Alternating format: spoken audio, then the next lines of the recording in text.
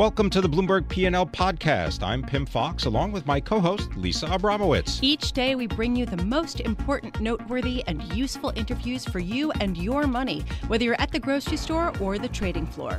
Find the Bloomberg P&L podcast on Apple Podcasts, SoundCloud, and Bloomberg.com.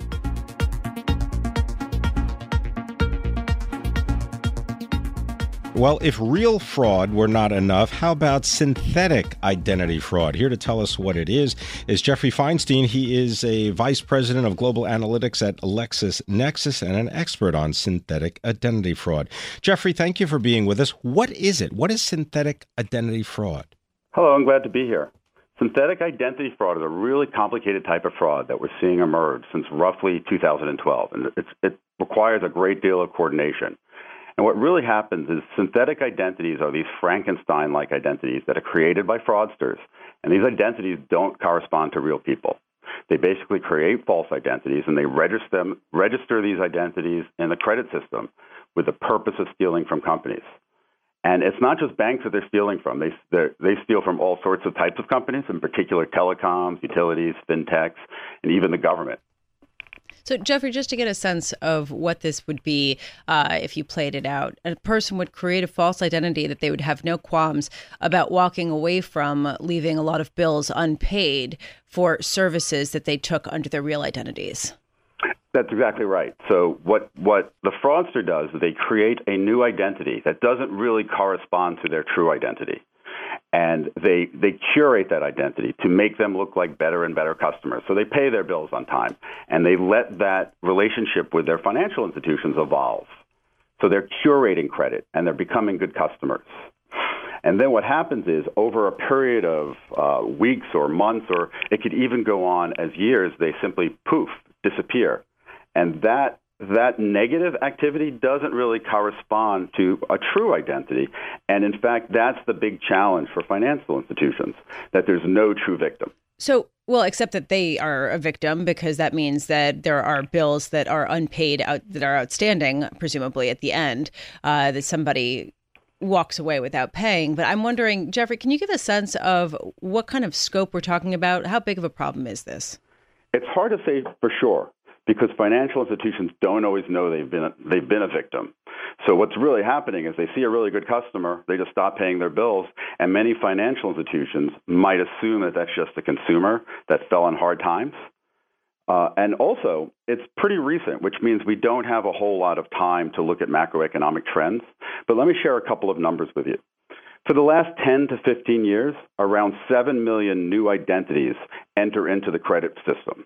And it's surprisingly consistent over that 10 to 15 years. The little bit of fluctuation we tend to see is usually related to either fluctuations in birth rate, about 15 years prior, or immigration rate. And so what we see is that stable number. However, since 2012 to about today, we've seen a 10% increase in that number that had been historically stable. And in fact, when you start digging into these new identities, we've seen almost an 800% increase in the number of suspicious identities. And that is suspicious synthetic identities entering that system. And in fact, just speaking to a risk manager at a bank, this was a week or two ago, they actually indicated this was an 8-digit problem. That's tens of millions of dollars of meaningful losses to that financial institution. So is there a situation where you have collection agencies that are trying to collect money that is due a company, whether it's a telco or a bank? They're trying to collect from people who do not exist. That's a really good point, and it's part of the problem. So in true name fraud, what happens is that the consumer victim will raise their hand and work with the bank, and essentially that gets wiped from the system as part of their fraud operations. But because these synthetic or these Frankenstein consumers just disappear and they're treated as credit risk, you will see them all through the life cycle, and we do see them on collection files when we help customers figure out, hey, why are these collection programs not working? It's pretty common to see that there are synthetic identities drifting into those collections programs. Jeffrey, has there been any progress made in identifying the types of people who create these identities? I mean, it seems like it's a relatively sophisticated scheme in that people are curating their credit worthiness over a particular period of time. This takes quite a bit of effort. Yeah, this is definitely a full-time job for those fraudsters who are committing these sorts of fraud. And while I can go through it, I don't want to say too much because I also don't want to give instructions over the radio on how to create these identities. But what we see is these fraudsters working in identity factories. It's almost like an assembly line of smoke and mirrors to create these Frankenstein identities. And in fact, we know of one in the state of Pennsylvania that created 7,000 of these fake identities. And what's interesting about that is when you look at your own history, your identity has really evolved at the speed of life. And what I mean by that is there are key milestones where you registered a car, you got a driver's license, you registered to vote, you got credit, and so forth. And that's a relatively slow migration in a true identity. However, these identity factories are really scaled for time. Right. And what that means is they don't evolve that quickly. They evolve for a profit motive as opposed to a true life motive. Does that make sense? That makes perfect sense. Jeffrey Feinstein, thank you so much for joining us. Fascinating. Synthetic identity fraud. Definitely an interesting development. Jeffrey Feinstein is PhD and Vice President of Global Analytics at LexisNexis.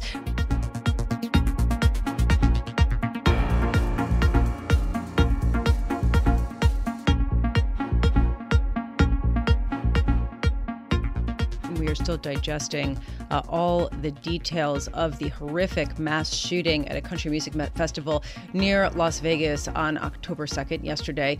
Joining us is Chris Palmieri, who is in Las Vegas. He is the bureau chief for Bloomberg in Los Angeles. Chris, can you just give us first a sense of the mood right now in Las Vegas? I'm sure you've been there before. Has it changed? Yeah, it's definitely very somber. This is just coincidentally the start of the Global Gaming Expo, which is the largest trade show for the casino industry, about 26,000 people from all around the world coming in. So some speakers had to cancel, some spoke and were, very choked up. There were, signs of increased security everywhere. It's definitely had taken a sort of a toll overall on the usually party city. Chris, what about increased security measures? We know that, for example, worldwide sporting events, whether it's the FIFA World Cup, you go to an event like that, you're going to be scanned and there's going to be someone with a wand. Do you see those kinds of products in evidence today? Just saw that for the first time yesterday at the Wynn Resort, where anybody that wanted to walk into the hotel had to get their bags checked and be wanded, with a metal detector. In the immediate aftermath, some of the MGM properties were on lockdown, and they were checking IDs of people that wanted to come in to make sure they were guests. But I haven't seen any other casinos yet adopt what Wynn had done. Steve Wynn has always been a leader in the industry. I did speak to some casino executives who said that may very well be the future of anybody that comes in the building, because there was really no other way to prevent the situation with the shooter with the guns in the hotel room. He wasn't attending the concert. Yeah, well, I mean, Chris, that was sort of what struck me is how does a person. How many guns did he have? 18? How many? He had a whole arsenal that he brought up to a high floor of a hotel, and then from that perch, massacred 59 people. I mean, it's sort of amazing, frankly, that could happen at all.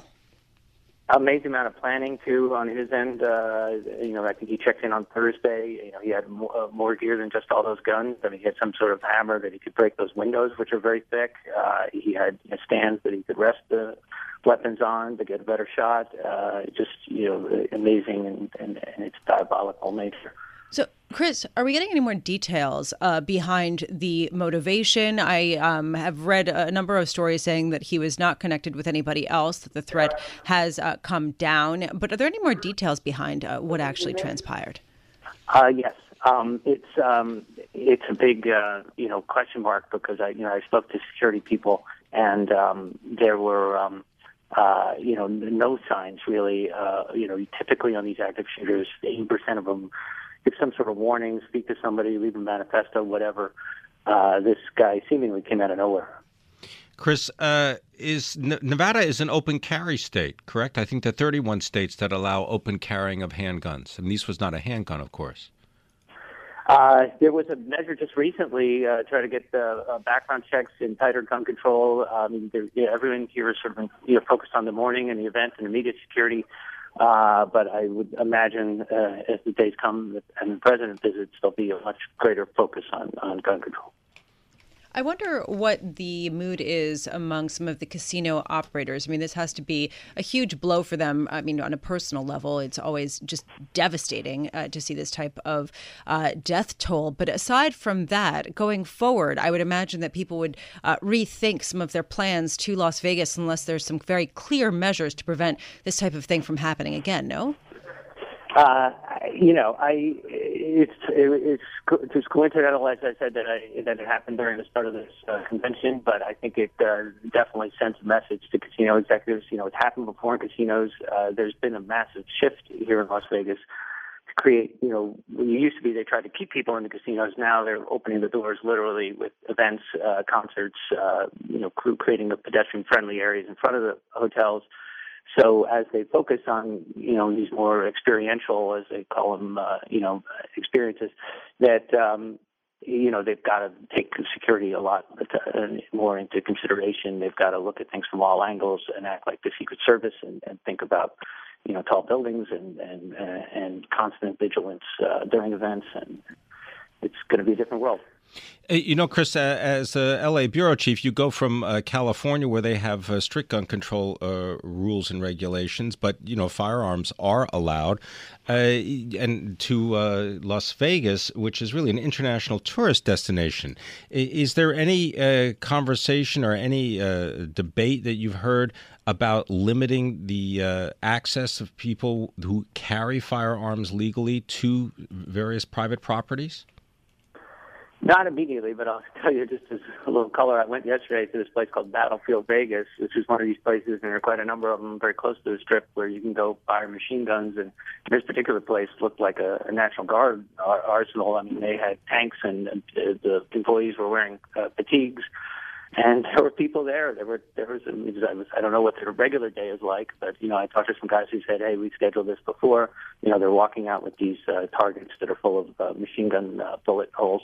There were tourists from Asia, getting their picture taken on tanks. The manager didn't want to talk to me, but there is very much a desire in some communities to have this kind of access. So that's going to be the tug of war going forward. Well, is that the subject of discussion just among people who you encounter as you walk around Las Vegas?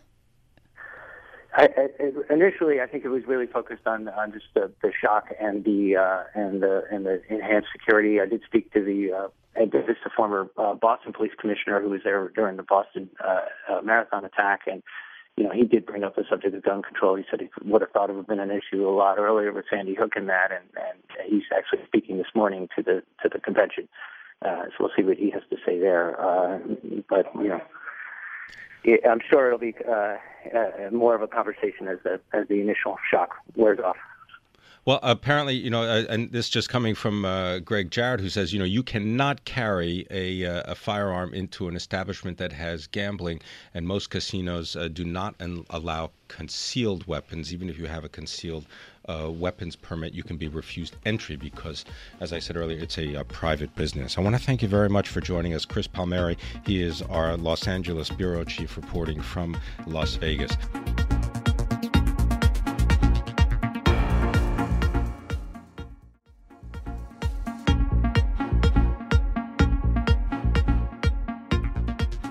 Well, we want to visit right now with Rebecca Lindland, executive analyst for Cox Automotive, because, of course, we got many of the sales reports this morning. Toyota, GM posting the biggest U.S. sales gains on the post-Harvey hurricane demand.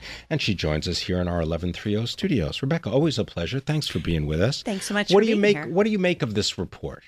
I think that we've seen some fantastic sales coming out. They basically have beat all of our the analyst estimates. And I think it's a combination of things. It's really pent-up demand from the hurricane because a lot of people didn't shop in the last few weeks, both of August and September. And so we have some pent-up demand there. And then we also have fantastic incentives. We've got great new products coming out. We've got a stock market at record levels, high consumer confidence. There's all sorts of fantastic reasons to go out and buy a car. And there's great new product coming out as well.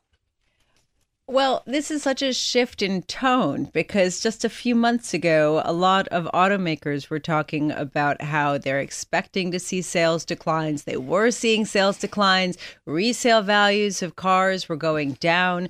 All of a sudden now, is this really a shift in the overall landscape for automakers, or is this really a blip that is due to the hurricanes? It's more of a blip, and I don't think that we're necessarily going to see this continue.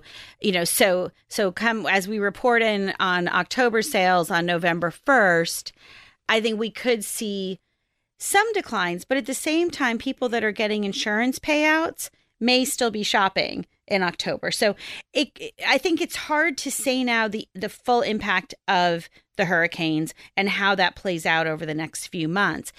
And again, if we think about product, we've got a new Camry, we've got a new Honda Accord that I just drove last week. So we've got some really high volume, really good vehicles coming out.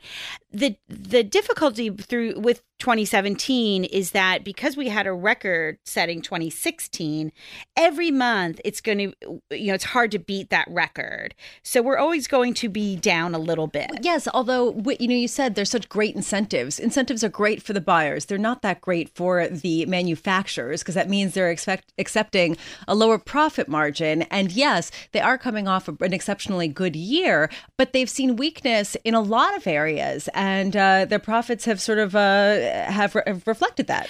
Well, General Motors is still making $9 billion in profit, okay, so that's pretty good. Fair enough. I mean, I think it's important to remember that this is not the industry of 2007, 8, and 9. This is a much more disciplined, much trimmer industry. And so, a company like GM has shed brands, Fiat Chrysler shed models. So we're in a situation where even if they incentivize, we are still making some really healthy profit numbers. Let me just give you an example, and I want your reaction to this. If you want to buy a 2017 Camry and you want to finance it, they'll give you $500 bonus cash, 0% APR, and 72 months. Yes. So as a former employee of the FDIC, I do look carefully at some of these credits and credit worthiness and such. We own Kelley Blue Book, dealer.com, Auto Trader. So we're able to track a lot of different parts of the industry. And the number one thing that I caution consumers against is overextending themselves. You do not want to go for a 72 or 84 month loan, because then when you trade that vehicle in, you probably will owe more than it's worth. So I would just caution people. Let's talk Tesla. The stock that everyone loves to hate and yet that just won't die. We saw them having manufacturing difficulties, unable to fulfill the production amounts that they had expected. Shares are down a bit, not down as much as many people would like. Do you think that they have a chance, given the fact that the Detroit automakers are ramping up their electric and automotive car units? So you know what, Lisa? Tesla is, first of all, I'm a huge fan of Elon Musk. I think that we need people like him to push our industry. So you said something nice about him. Yes. Next. But I do. I mean, I think his technology is amazing. I think that his, the people that buy into his dream of changing the face of mobility, he has given people a very clear why. Why does he want to do this? And people have reacted to that. And I think that his products are amazing as well. The challenge is that once he goes through those 500,000 people that have a deposit on the Model 3, is he adding 1,500 to 2,000 new deposits, to make as that demand gets filled. So I think that that's the challenge, is getting people to buy his electric vehicle and not just buy his dream. Well, his dream is costly, right? Because, he's not making any money. He is not making any money, but apparently that doesn't matter to Wall Street because they're buying into the dream as well. Well, and he owns a lot of the shares too, so that's one thing that a lot of short sellers will raise because it's hard to borrow. They're very expensive. Yeah, he owns a little bit more than 20%. And somebody very much smarter than me had mentioned that they're wondering with auto sales. Let's say those 500,000 people. Those people are kind of out of the market a little bit, like they're waiting, so there's some pent up demand for people that have a deposit on the Model 3 that are saying, I'm not going to buy that Chevy Volt or Bolt because I'm waiting for the Model 3. So, it could be impacting the market a little bit as well. Rebecca Lindland, thank you so much for joining us. Truly wonderful to speak with you. Rebecca Thanks, Lisa. Lindland is an executive analyst at Cox Automotive, talking about the fantastic sales numbers that we've been getting out. Thanks for listening to the Bloomberg P&L podcast. You can subscribe and listen to interviews at Apple Podcasts, SoundCloud, or whatever podcast platform you prefer. I'm Pim Fox. I'm on Twitter at Pim Fox. I'm on Twitter at Lisa Abramowitz1. Before the podcast, you can always catch us worldwide on Bloomberg Radio.